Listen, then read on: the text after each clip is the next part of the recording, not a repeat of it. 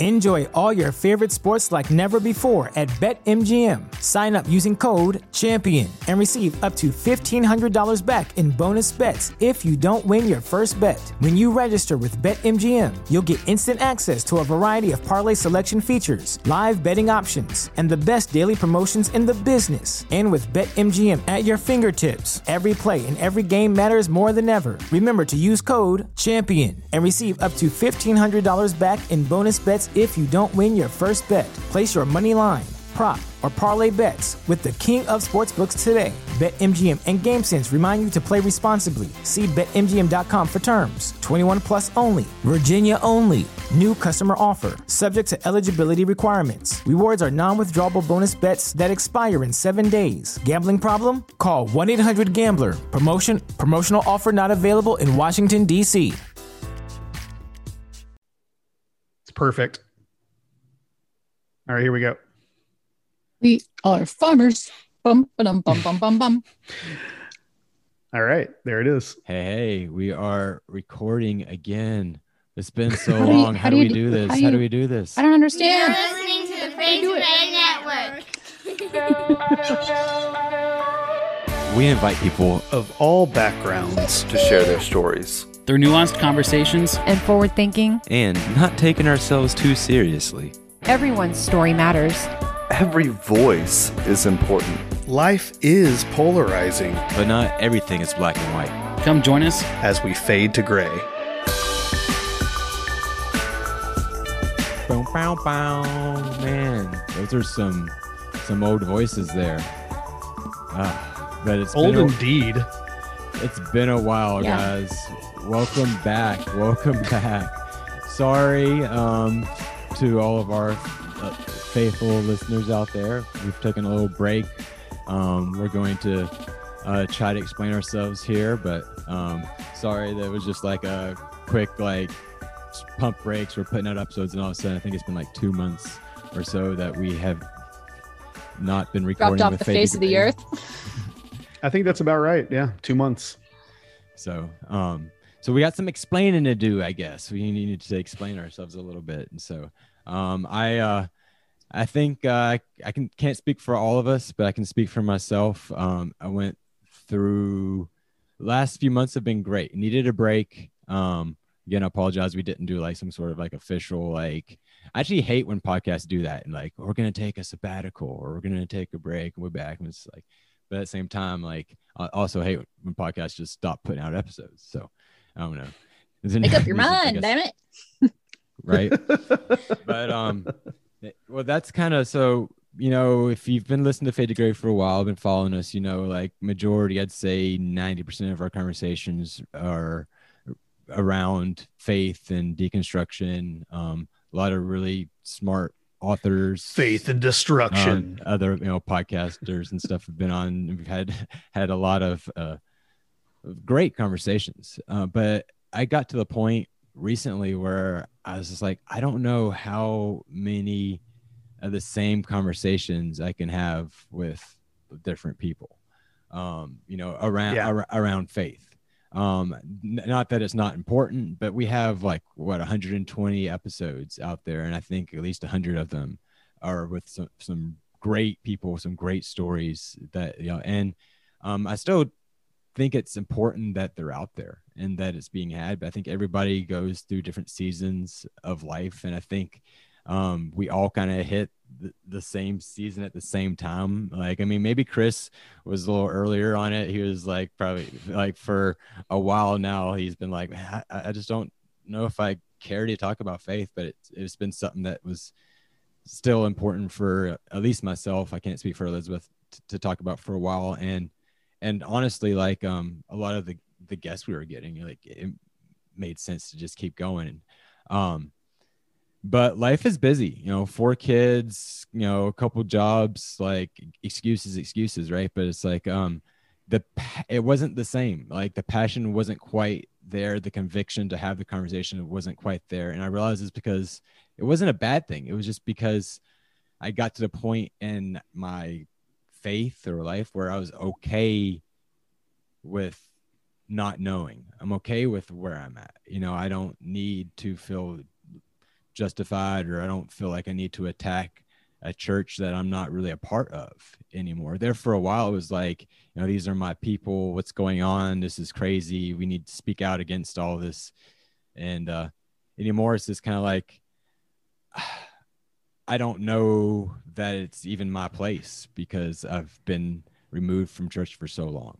And so I'm just we're still gonna get people's stories. This episode today, as we mold into, we have a special guest, Dax. He's here now. Shout out, say what up, Dax. Hey everybody.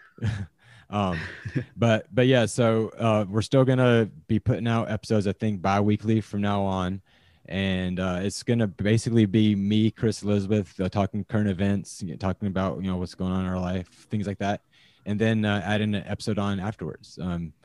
It's a little bit different format, but it's still gonna be a lot of the same content, and we're gonna be focusing on movies that molded me. Our other podcast, hell yeah, quite a bit more. And so if you want more content, you can find us over there. But anyway, that's all I have to say of my rant of how I'm doing, my explanation for our hiatus. But I love you guys, and we're gonna keep doing this. But yeah, how are you, babe? Elizabeth? My God. Oh, I'm doing. Oh, Elizabeth. Okay. Yeah, I had to clarify that. I was like, wait a minute. They both are gonna respond if I say babe. Yeah, we will. We will. Elizabeth, how are you doing? How have you been? Well, I mean, busy as well, seeing as the same 4 kids that you have are the same 4 kids that I have. Going through just myself getting too. That's been interesting.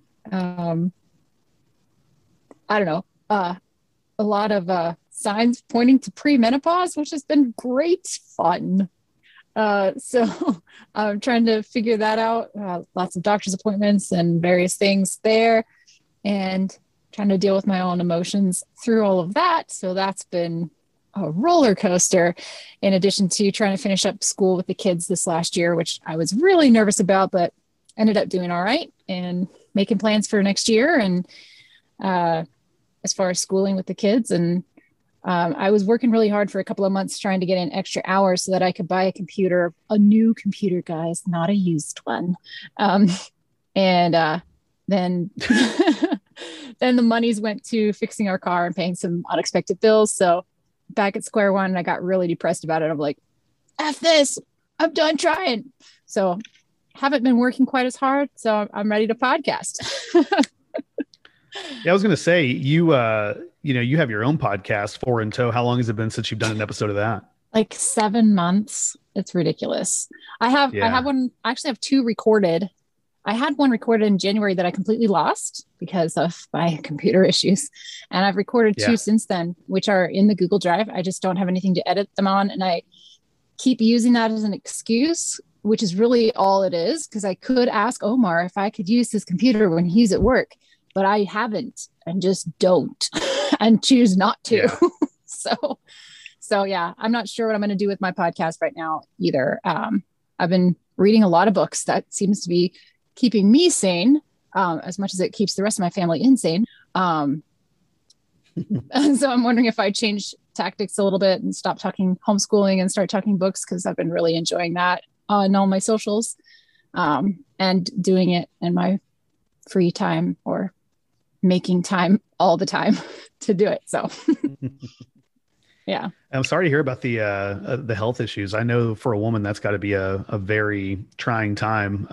As a guy, I'm over here thinking, man, I'd want to go through menopause really quickly so I could just, not have a period. But I imagine that means something completely different to you. And I imagine that's, pretty tough. It does. It's not like puberty where like you have a set time period, right? Like most kids go through puberty between the ages of 10, girls between 10 and 15, and it only lasts like a year when you're going through all your changes. For menopause, it's completely different. I mean, I'm hearing some people telling me they go through the process of menopause. It takes them 15 years. I'm like, ooh, I don't even want to think about that. That's just way too long for me. I wish it were like puberty. We're like, okay, it's a 2-year process and now we're done. But apparently it takes much longer. So yay. I do want to say one good thing. I mean, there's been many good things about the break that we took in those last few months and revamping, basically refocusing what we really want to do. And I want to say, Elizabeth, like, as busy or as down as like you say that you are sometimes on yourself, I think you've been great. And like, holding it all together, like you said, like you were worried how the kids' development was going, and they did, all did great and fine, and like they were tested, so we know. Yes, and like in most areas, they like were far above where they need to be. So, hang on. I just want to brag on you for a second. I'm going to keep going, so don't interrupt me quite yet. And we also have had just more time on our hands, lately, and so we've been able to hang out and with folks on movies at Molded. We've been watching a lot of movies and stuff, and having like date night sort of things, and so. I just think that you're great, and as far as like all the other stuff, like yeah. Anyway, I just wanted to brag on you just for a second. Now you can keep going. Thanks, babe. I love you too. So Chris, I want you to guess. There was one subject that my kids failed utterly at, like well below their grade level. Guess what the one subject just had to go there, huh? I have an idea. Was it history? No. No, they're fine there. Oh, math. Nope. Spanish? We didn't test in Spanish. I was going to say that would definitely be weird if you did. But those are three guesses, so I think you should just tell them, babe. So yeah, tell me. Spelling. Gotcha. We have, between my inability to spell and Omar's inability to spell, we've produced kids who are unable to spell. Well, the good news is that they're going to have spell check their entire life. That's what my teacher friends told me. They're like, yeah, don't worry about that. Spell check's a thing. That's funny. That's cool. Yeah. Well, I guess I should talk a little bit about, my process of not being on the, Fade to Gray for a minute. And I guess, it all stems back from just kind of, I don't know where you and Elizabeth are as far as where your faith is at, but for me personally, I'm to a point where I just don't really need to process it anymore, I suppose. Like my religious trauma, I feel like has been taken care of as far as me being able to hash it out over 2.5 years with you all, going to counseling for it. And so having these conversations, to me, like, although I think they're very important and I'm very glad to continue doing that every now and again, it doesn't really mean much to me now as far as like my own recovery from religious trauma. And so I think that's a good thing. And that doesn't mean that, like I said, I want to quit Fade to Gray or quit doing these episodes or anything. I think It just means, possibly opening it up to other things and, that we want to talk about. And I don't want to be one of those guys who leaves the church and is jaded and wants to just like always attack the church. I don't want to, elevate the devil, and I don't want to put the saints in chains, as it were. I just want to, do my own thing. So that's kind of where I'm at. And so that's, it's been a nice break. It really has. It's been good for me to kind of focus on things in my life, and also get ready to kick your asses at movies that molded me. So you say you're trying with some rules changes and, bringing in some old best buddies.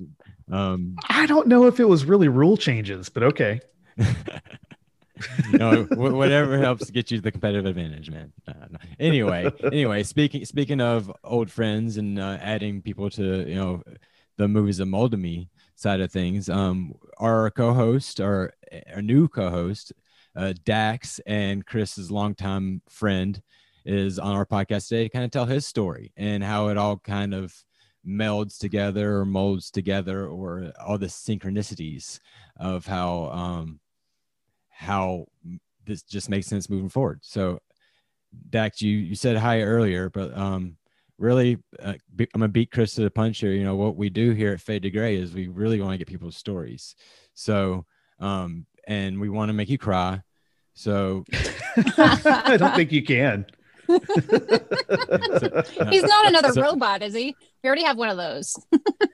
so tell us all of your religious trauma and go. Wow. Well, I don't know quite where to start on that one. At the beginning or the end, I'm not sure what's the best place to jump straight into trauma.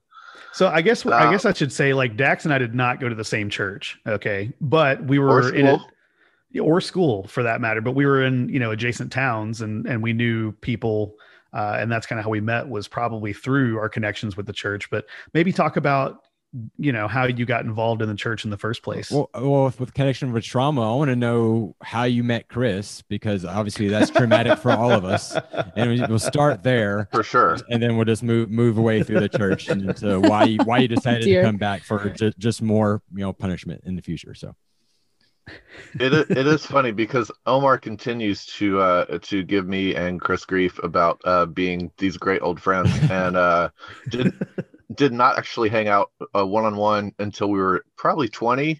Yeah. And then hung out subsequently probably 4 times since then. And so, best old friends is not quite the way I would describe us. That hurts, Dax. I know. Well, I meant it to. So mutual respect acquaintances. We were very much the same kind of guy in our own individual groups, and so that's really how our connection is the, we were the ones that thought that we had better music taste than all of our friends. Is that what you're saying? The same type of guy? So you're like, when in stature. Yes, shortness is a personality trait. So, well, what would you mean then by like same sort of guy? If isn't in stature, what would you mean? Dax is very tall, by the way. So the same kind of guy, meaning that we had a very similar temperament. As I was saying before, I was rudely cut off. We thought we had good music taste. We were interested in music and a lot of the similar interests as far as pop culture goes, but not. We were not the overly serious people. We didn't take ourselves overly serious, even though we took religion incredibly serious, which is probably a good way to kind of give you a little bit of my story. Is that the way I found religion was kind of an odd way. I went to church and I live in Texas, and so Southern Baptist is a real thing. It's the biggest cult we've ever had. Yeah. And they're actively recruiting. And so, we went to Southern Baptist Church growing up. I didn't love it. I didn't have friends there. It wasn't my school friends' church. And so, it just wasn't my thing. But I went to, Bible studies, and I went to, Bible camp in the summer and things like that. Awanas what Club? really happened was, I don't know what that is, so I guess the answer is no. Sorry, I thought that was a Baptist thing. I know what that is. Oh, okay. And so I eventually moved from the town I was born to a town in Oklahoma, and in Oklahoma I met a couple friends. They were not people that became my lifelong friends, but they were nice and fun. I got invited to what's pretty famously known as the Power Team. I'm sure everyone's had some experience with some version of that. There's been a couple different versions of it, names, but the Power Team is essentially the muscly guys that rip phone books in half and break handcuffs apart and baseball bats, and then tell you about Jesus at the end. Which I didn't know. I had actually seen the Power Team as a kid, but didn't remember the Lord being a part of it. I just remembered strong guys. And so I was all excited. I was like, I've seen these guys before. They may remember me, whatever. And so we go, and then everyone starts walking to the back room to accept Jesus, to fill out a little survey card. And I followed suit. And honestly, at that point in my life, I was really looking for community, and that was where I found it. Funnily enough, found it in punk rock right after that, but started with church. And I became one of the biggest advocates for church and religion in my town. Started an outreach group in my high school, which is not the best social status move when you're a new freshman. Within the first month of being at school, we had a half court basketball shot. If your number got picked, you shot a basketball from half court, made the shot, you got $50 cash. And then we told you about Jesus. Well, he made the shot. We didn't have the $50. I don't know that he ever got it, honestly. I don't know that he ever got it. One of the local Christian bookstores was supposed to cover us on that, and I cannot honestly say that ever went all the way through, which I feel terrible about, because that was not great. And I had people accept Jesus into their heart based on the basketball shot. So I was it good or bad? I don't know. We did a bunch of stuff. We had like a Subway sandwich after school one day. We threw a concert, which Chris actually played the concert in his band at the time. Nice. We had a bunch of different things, but I was kind of the central leader, member, organizer of that. So Chris was playing at a Subway.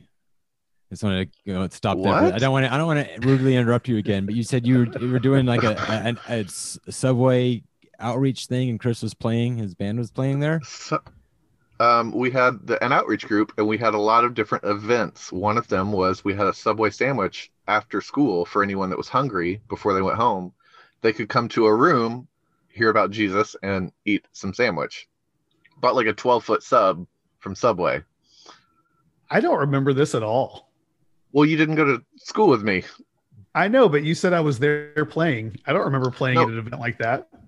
There was another day where I threw a concert. These are separate events. Oh, gotcha. Okay. I combined them in this story.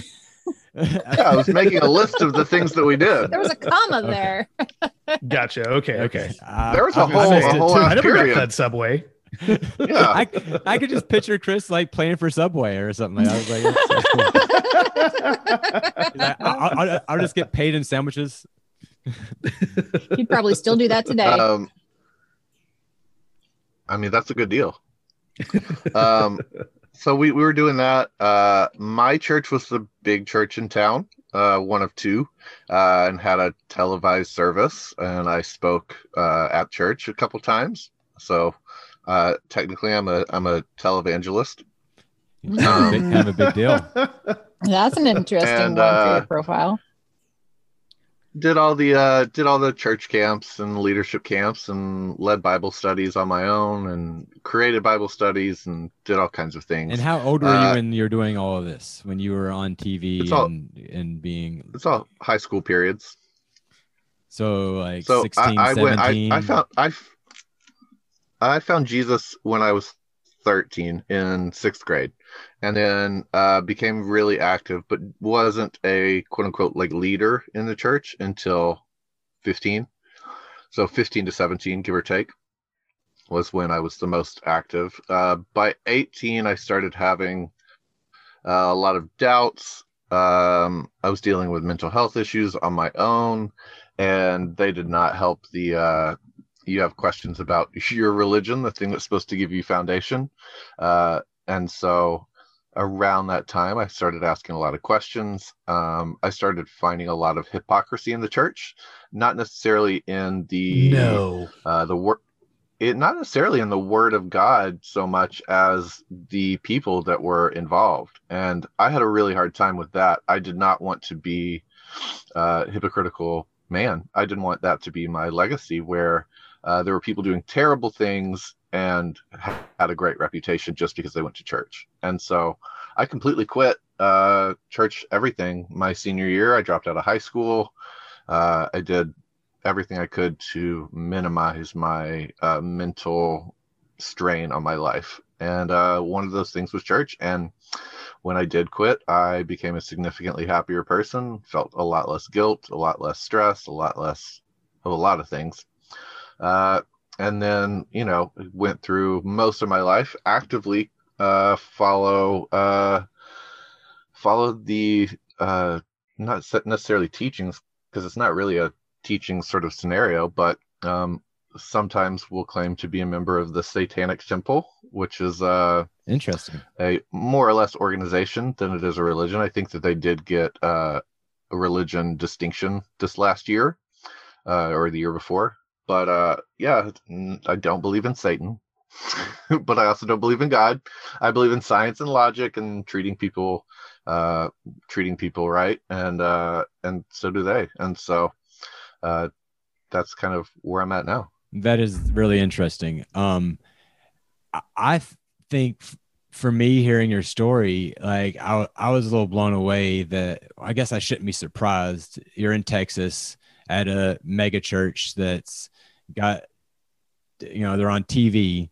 And so they're putting like 15-year-olds on stage. I'm just thinking how horrible of an idea that is, like, to begin with, like what that would do to like anybody's psyche, feeling that amount of like power. There's a feel of, there's a feel of power there. And it's like, how does like someone your age take that? But then it was interesting how you saw the whole behind the scenes quicker than, say, maybe myself or Chris, as if we've told our story, we were, a lot older and when we were still, deep into Christianity or deep into evangelicalism.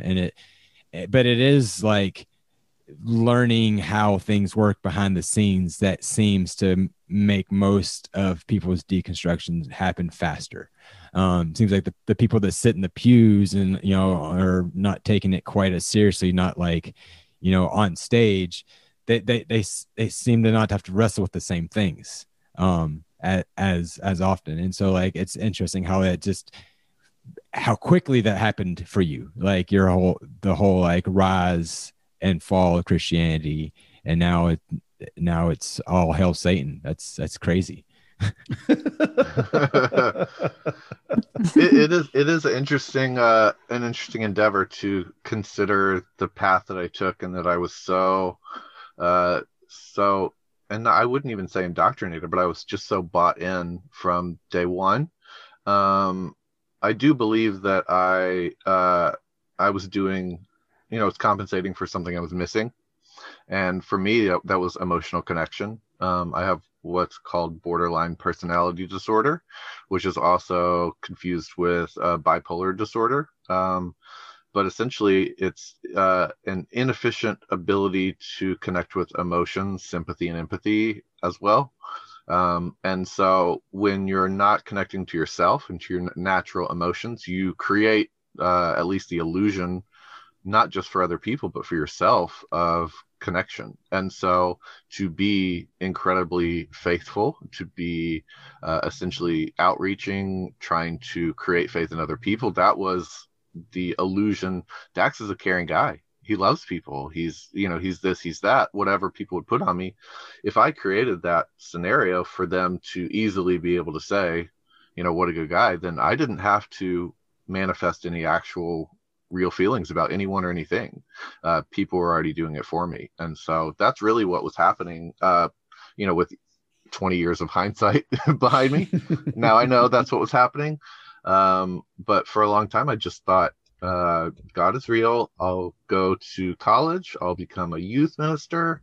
I will live my life and I'll be happy and have kids and a wife and all that stuff. And honestly, if it wasn't for a couple people who probably don't even know that they affected me the way that they did, I would still probably be doing that.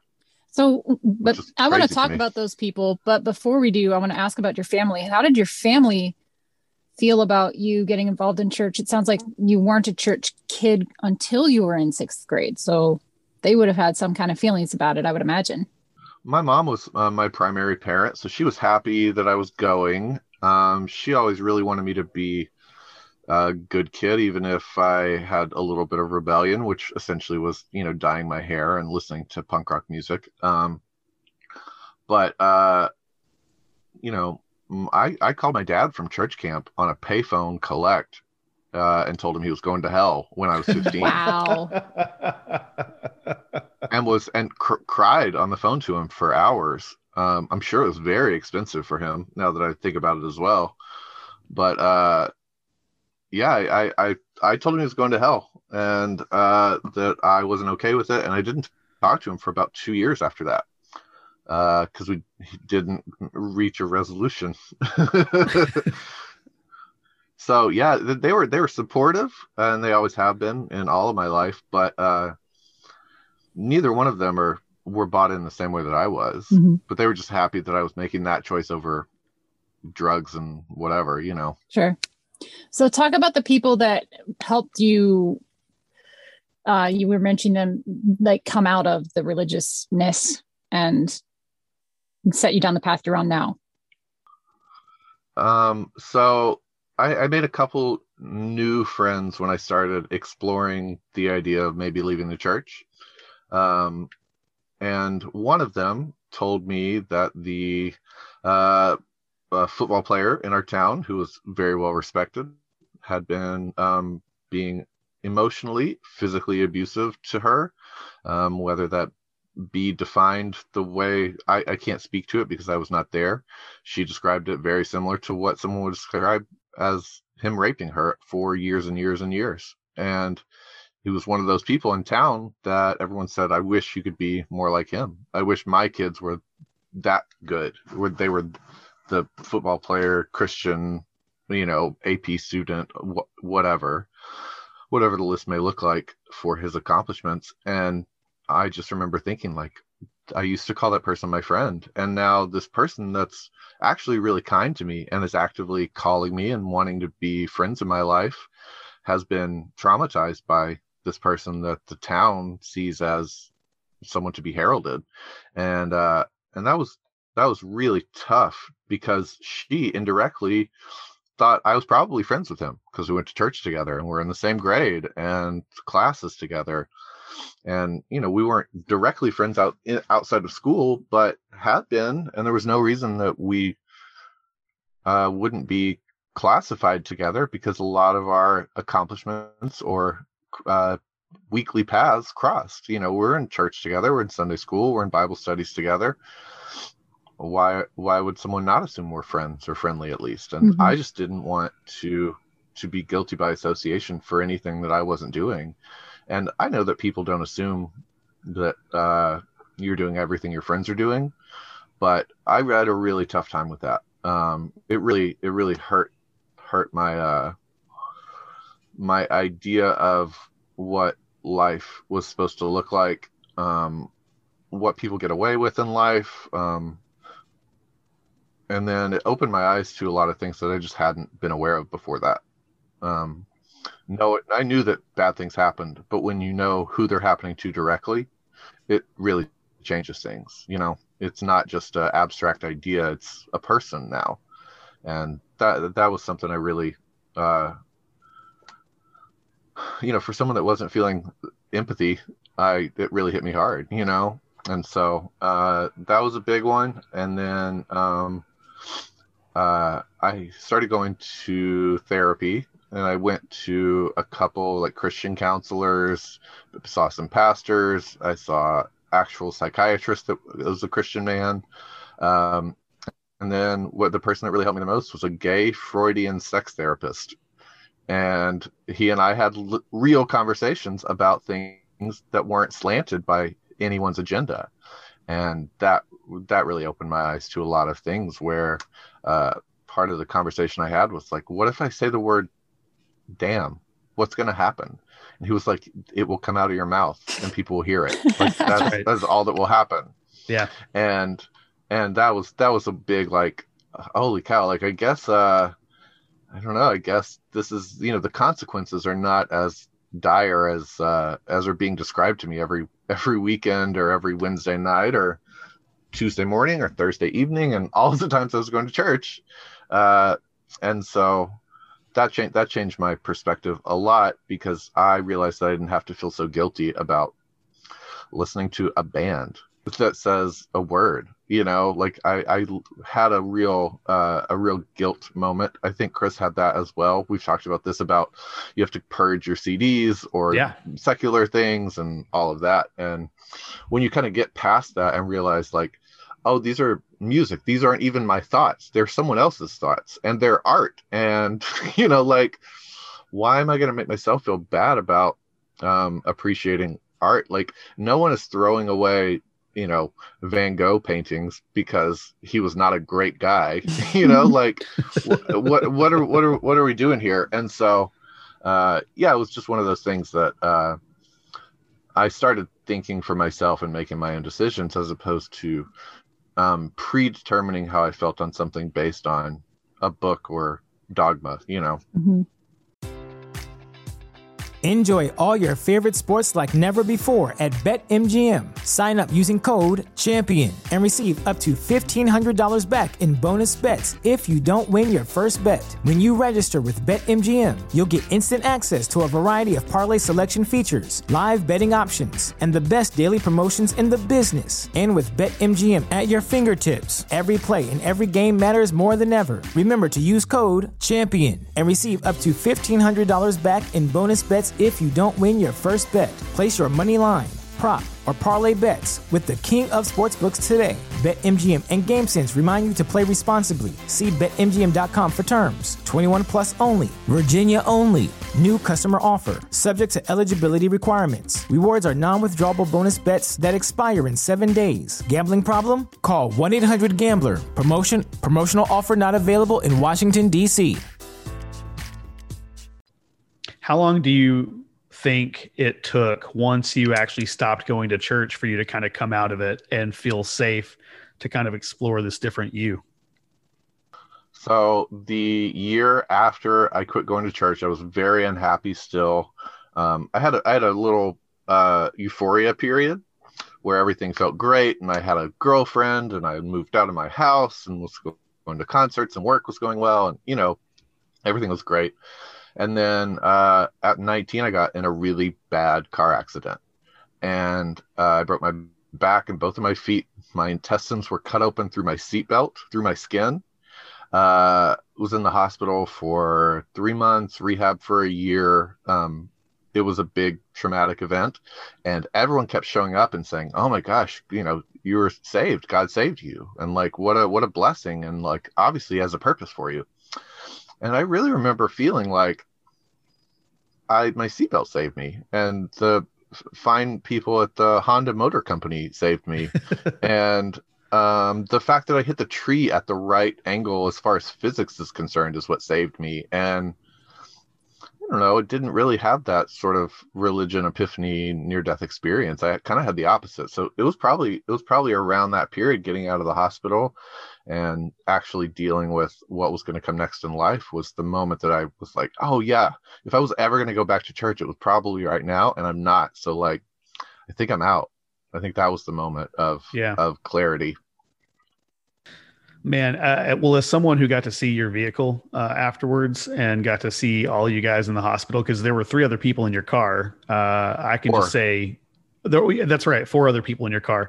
I can just say that, it's not a miracle, because I don't believe in that, but like, you guys were lucky. You guys were so lucky to have survived that. Did all of you survive?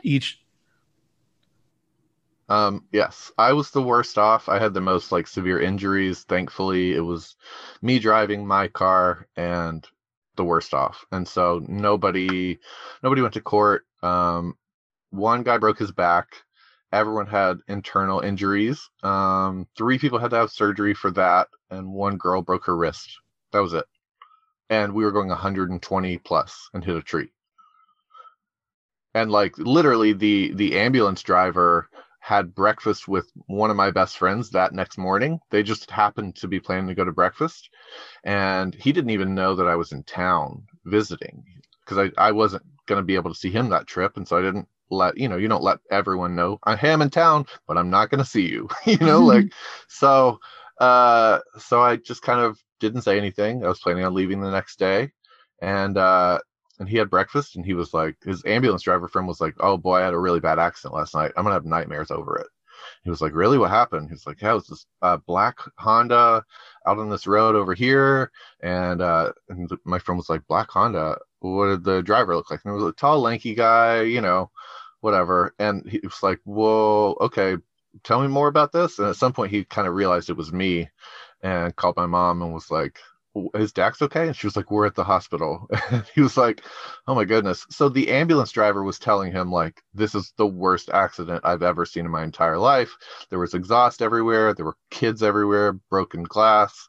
I legit had a friend, the windows broke out on the side. It was a two-door Honda, and he couldn't quite pull people out of the windows.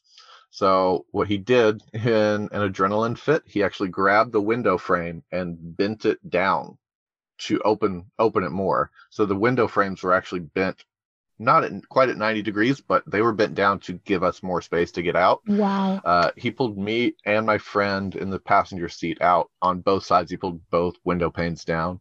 And then everyone else was jumping out the back window of my car because the car was filling up with exhaust because the exhaust pipe flew off and was just flowing into the car. So yeah, really, I mean, it was I don't remember any of it. Honestly, I don't remember anything 5 hours before and then 18 hours after. Wow. And so my first memory is I was in the hospital. I was in ICU in my little small town. I remember looking up and seeing a bunch of people around me. I knew that I was hurt. I knew it was bad. I didn't know what had happened exactly, though. And with eyes barely opened, I looked around and said, "Is my face still beautiful?" And the girl I was dating at the time was at my bedside, and she said, of course your face is so beautiful," and she's comforting me. And I heard from in the hallway, someone said, "Still?" And that's my first memory of anything. So wow. Yeah, it was very crazy. I deal with it every day. I'm in pain forever. I've had 18 surgeries total in almost 19 years.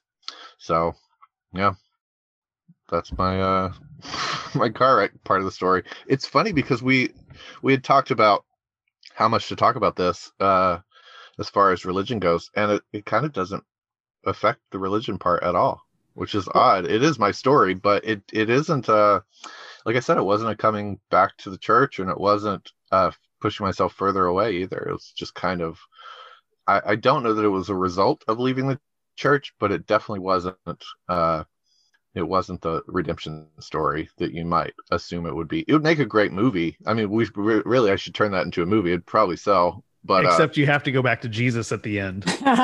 Well, you could sell that to the Christians and like, oh my God. Yeah, the main character does. It doesn't have to be me. It's almost like a modern day Jonah story, with the whole well and trying to, running from your past and, the prodigal son thing. But yeah, you have to end up giving your life to Jesus. So, and for it to be a Christian movie, you have to make sure you have the right catchphrases apparently too. Anyway, that's part two. Yeah. I've already thought about it. The catchphrase will be, "I'll be back."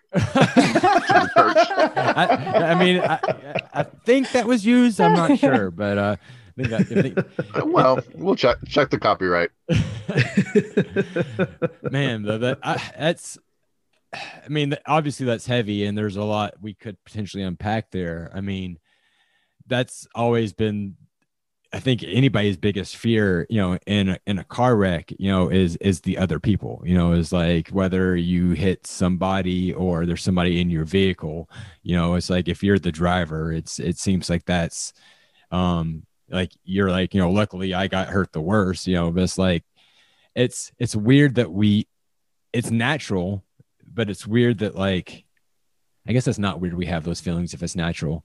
But I guess it might be weird for you, somebody that doesn't really experience a lot of empathy. And that's the thing, is like, it's interesting listening to your story and how you have, been able to assess, how you processed, your, you said, looking back 20 years now on your whole faith deconstruction, journey. But it seems like in the small time that I've known you and like listening to how things have impacted you in your life, that you really do have a lot of empathy, or that you really do are able to feel greatly for other people. So I'm just Well, interested in the how, truth, yeah, go ahead. How does that yeah, comprehend? So the way that happens, typically for most, at first, most people that are doctors that diagnose you with mental health issues give you a lot of medication. And then, and at some point I was able to kind of start taking that away again. I tried to talk here with a couple of different people, went through some bad relationships for lack of awareness of self.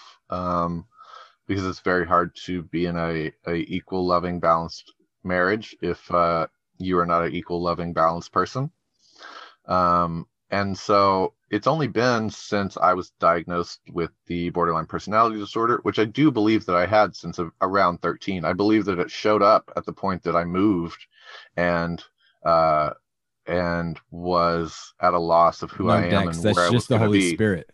That's not a borderline personality. Oh, okay. That's just when Jesus came in you. That's the Holy Spirit. And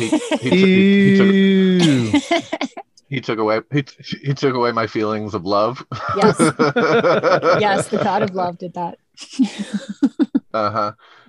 And so once I did get finally diagnosed about 3 years ago, that really changed things, because I wake up every day and I have to choose to be present. I have to choose to feel connection, and I make those choices every day and every moment that I live in. And so I don't have that natural sort of like, this is my life and these are my friends and family and I just love them. I have to make that choice to do it every day. It's not an easy road to hoe, as they say. And so you just have to say, what do I want my life to look like? And then try to manifest it as best you can.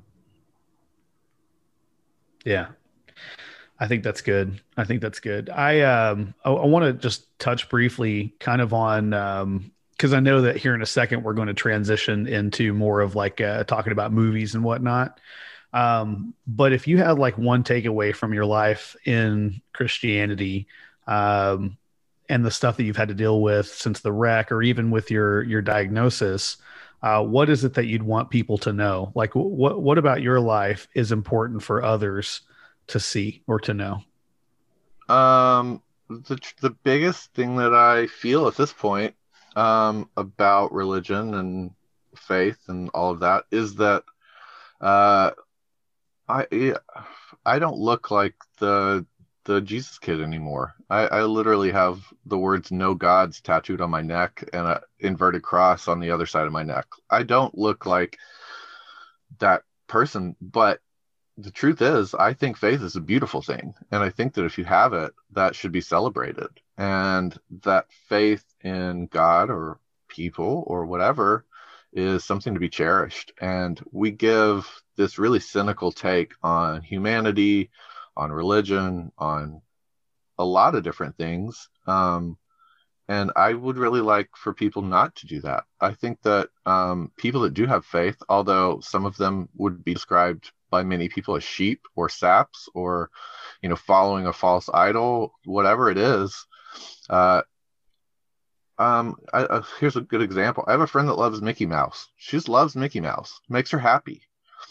Guess what? That's no worse than loving Jesus. And the truth is, most people that love Jesus are happier loving Jesus than she loves Mickey Mouse. And I don't think that should be shamed.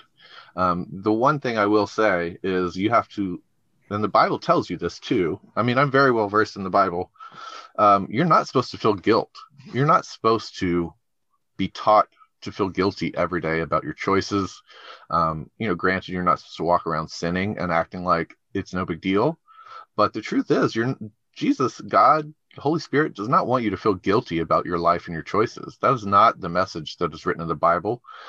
And we can debate all day how legitimate the Bible is. But but if that's your foundation for faith, stop feeling guilty. Love your kids, love your spouse, love your neighbor as best you can. turn the other cheek, and then, all those things that they teach, they're not bad ideas. They've just been manipulated by people to make money. And that's the biggest downfall of religion, is that people started making money off of it. And so for me, if you have faith, I want you to know I'm happy for you, and that I don't think you're an idiot for your faith. I may think you're an idiot for a lot of other reasons, but it's not because you have faith. So yeah, that's really good, Dax. Thank you. Yeah. Anybody else have any other questions? No, I mean, I think I've got to know Dax a lot today. I mean, I would like to know, like, is that your, birth certificate name? What is your name and social security number? Before we finish? I'll email you that later. Right on. You say you're not going to judge people on, I think that was a beautiful way to end that's part of, the interview and stuff. That you don't judge people for their faith choices, but you do judge people though for their movie choices, clearly. Yeah, absolutely. 100%. And so let's go ahead and transition to that part of it. And it seems like with the wreck being such a pivotal point of your life and how you're still dealing with it now, does that impact you to where, like, I mean, I kind of know this part of your story, but like, are you working? And if not, what are you doing to fill that time? I have worked in retail management for 15 years. I owned and managed a bar, a whiskey bar with my dad for a little bit, which was really fun. So I've worked. I've had so many surgeries. Surgeries have kind of put me back on what I'm physically capable of doing, and also what I'm physically willing to put myself through every day, every week. Currently, especially through COVID, my son needed some extra care. We didn't have the resources to put him in like a full-time daycare while I was working. Currently, I'm living on disability from Social Security, and just trying to figure out what is next. I'm happy with my life in general, and I'm happy being able to be here for my kid. Got divorced in 2019, so it's just me and him now, primarily at home. So I spend a lot of time watching movies and TV shows. I'm at 390 brand new movies year to date. I keep a list of everything that I watch, how I watch it, where I watch it, what I rank it, all of that. So I do rewatches as well. I've been rewatching TV shows. I'm watching new TV shows actively. I watched a whole season of a show just so I could tell my mom whether or not she should watch it last week. So yeah, I do that a lot. And the truth is that you asked about like the whole empathy thing. A lot of my understanding of life and myself came from movies, and learning things through other people's experiences. So movies and all of that have really shaped who I am and who I want to be, and some of those choices. So is someone on a motorcycle? Yeah, that's the way it is over here. Podcasting on your motorcycle. Well, my grandmother used to say that whenever she, farted or somebody farted, that's just a mouse on her motorcycle. So I think that's Chris's way of saying, passing it off. Wow. Yeah, that's pretty highbrow there. But so 390 movies to date for this year alone, just this year. Just this year. That is insane. And you keep a record as you're watching them, and so it's not like you're doing it purposefully, and which is also pretty cool, honestly. And happy to have you as part of Movies That Molded Me. Like, we've recorded a couple episodes now. It seems like your recall on a lot of these movies, and like the things that are happening, you know, behind the scenes with the actors and stuff, just add a whole new dynamic to Fade to Gray, and like maybe some of the things we're doing with bonus material and things as well. But so clearly, like, your accident didn't affect like your memory very, very much. Then, if you're 100%, it affected my memory. Like, I have crazy short-term memory issues. I had a traumatic brain injury. I couldn't even remember the abbreviation of that. Yeah, so I have real memory issues. If I walk up to someone and they say, "Hi, my name's Brian," and by the time I say Dax, I've already forgot Brian. So is that why then you maybe keep the list, do you think? So detailed list because to help you remember? I think that's a good indicator. Also, it's a comfort thing for me.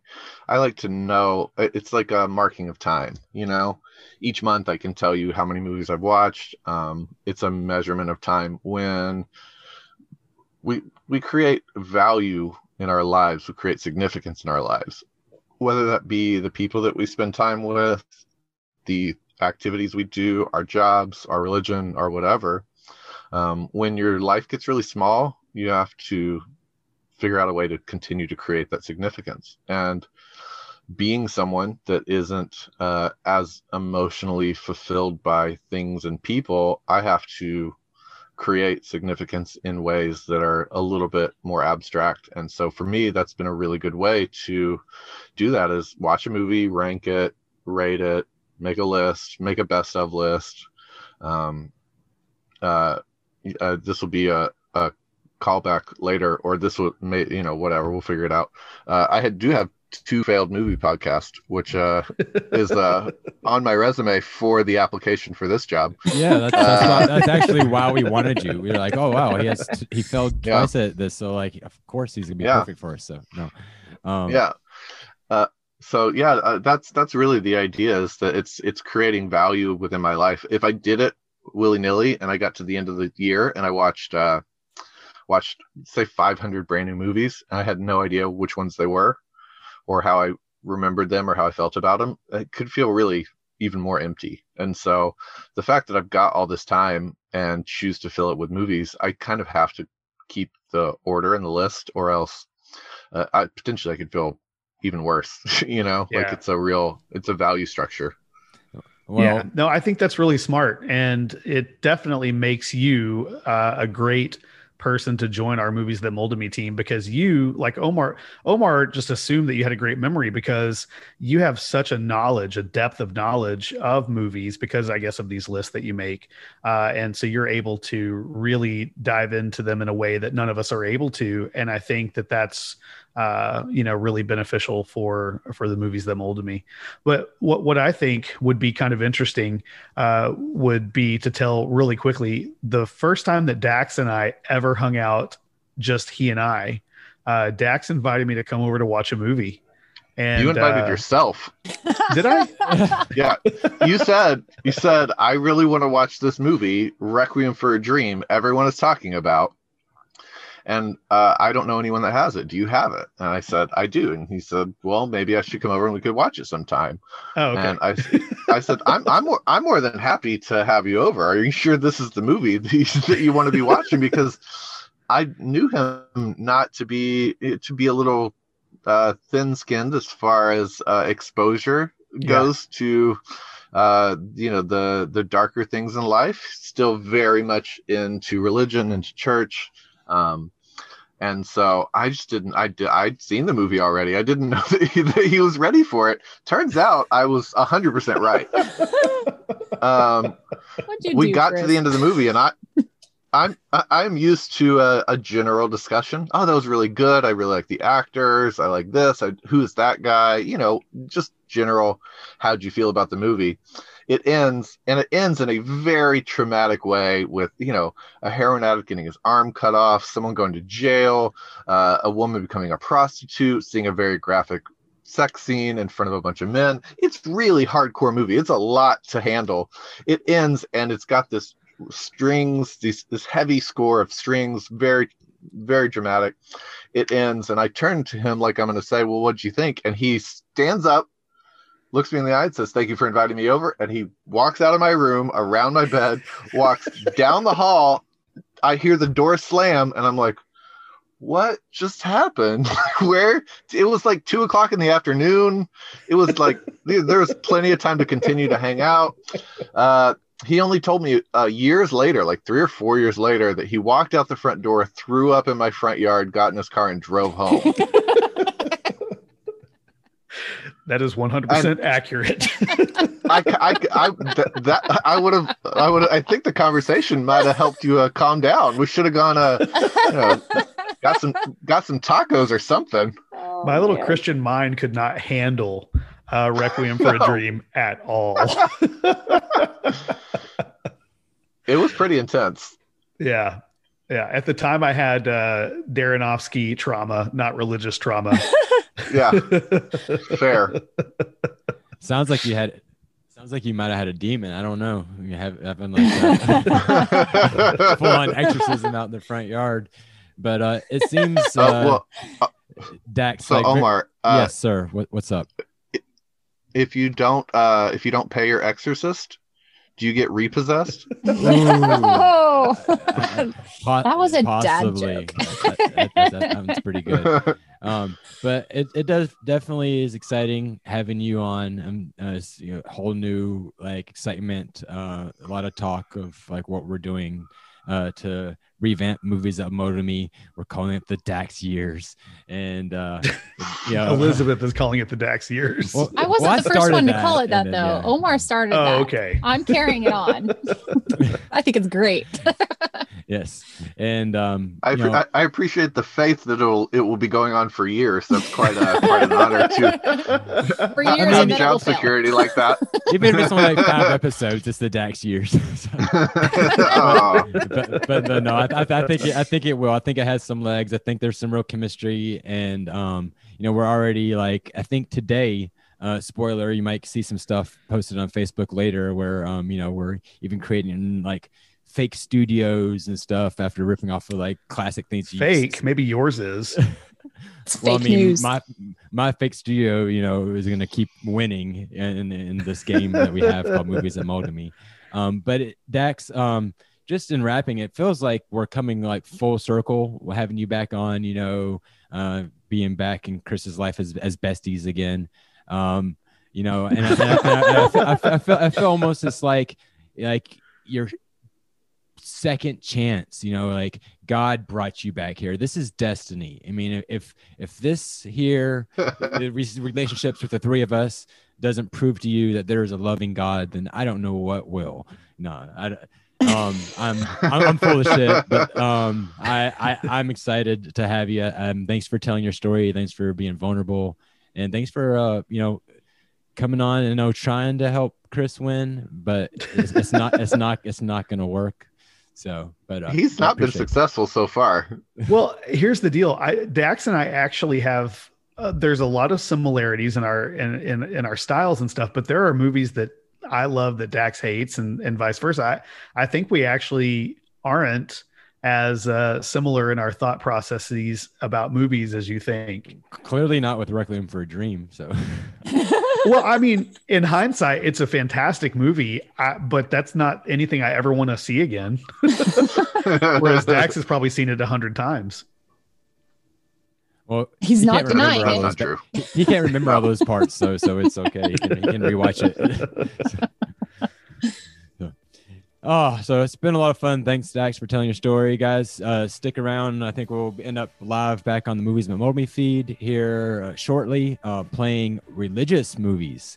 So as kind of a tie-in with listening to Dax's story and the whole Fade to Gray thing, with it being a bulk of our conversations being about religion, it seemed to make sense. We haven't done that yet. And I'm actually very excited about this. We were supposed to record last week. And last week I wasn't as excited about the religious movies, and then I started like kind of looking into it. And then he saw God's Not Dead 2. And he was so excited. I'm ready to talk all about it. You just wait. No, I have a short list of movies, but it's a strong list. And so I don't know what I'm going to do if people take it, because there's like, I saw a lot of shit growing up, religious movies, but we'll have to see whether or not I can put them on any list. I guess, if you stick around. So thanks for listening, and thanks for keeping it weird. I know only Chris is going to get that, but keep it weird. Weird that you make that joke on our podcast. Yeah. Anyway. Thanks for that. Anyway, bye. Bye.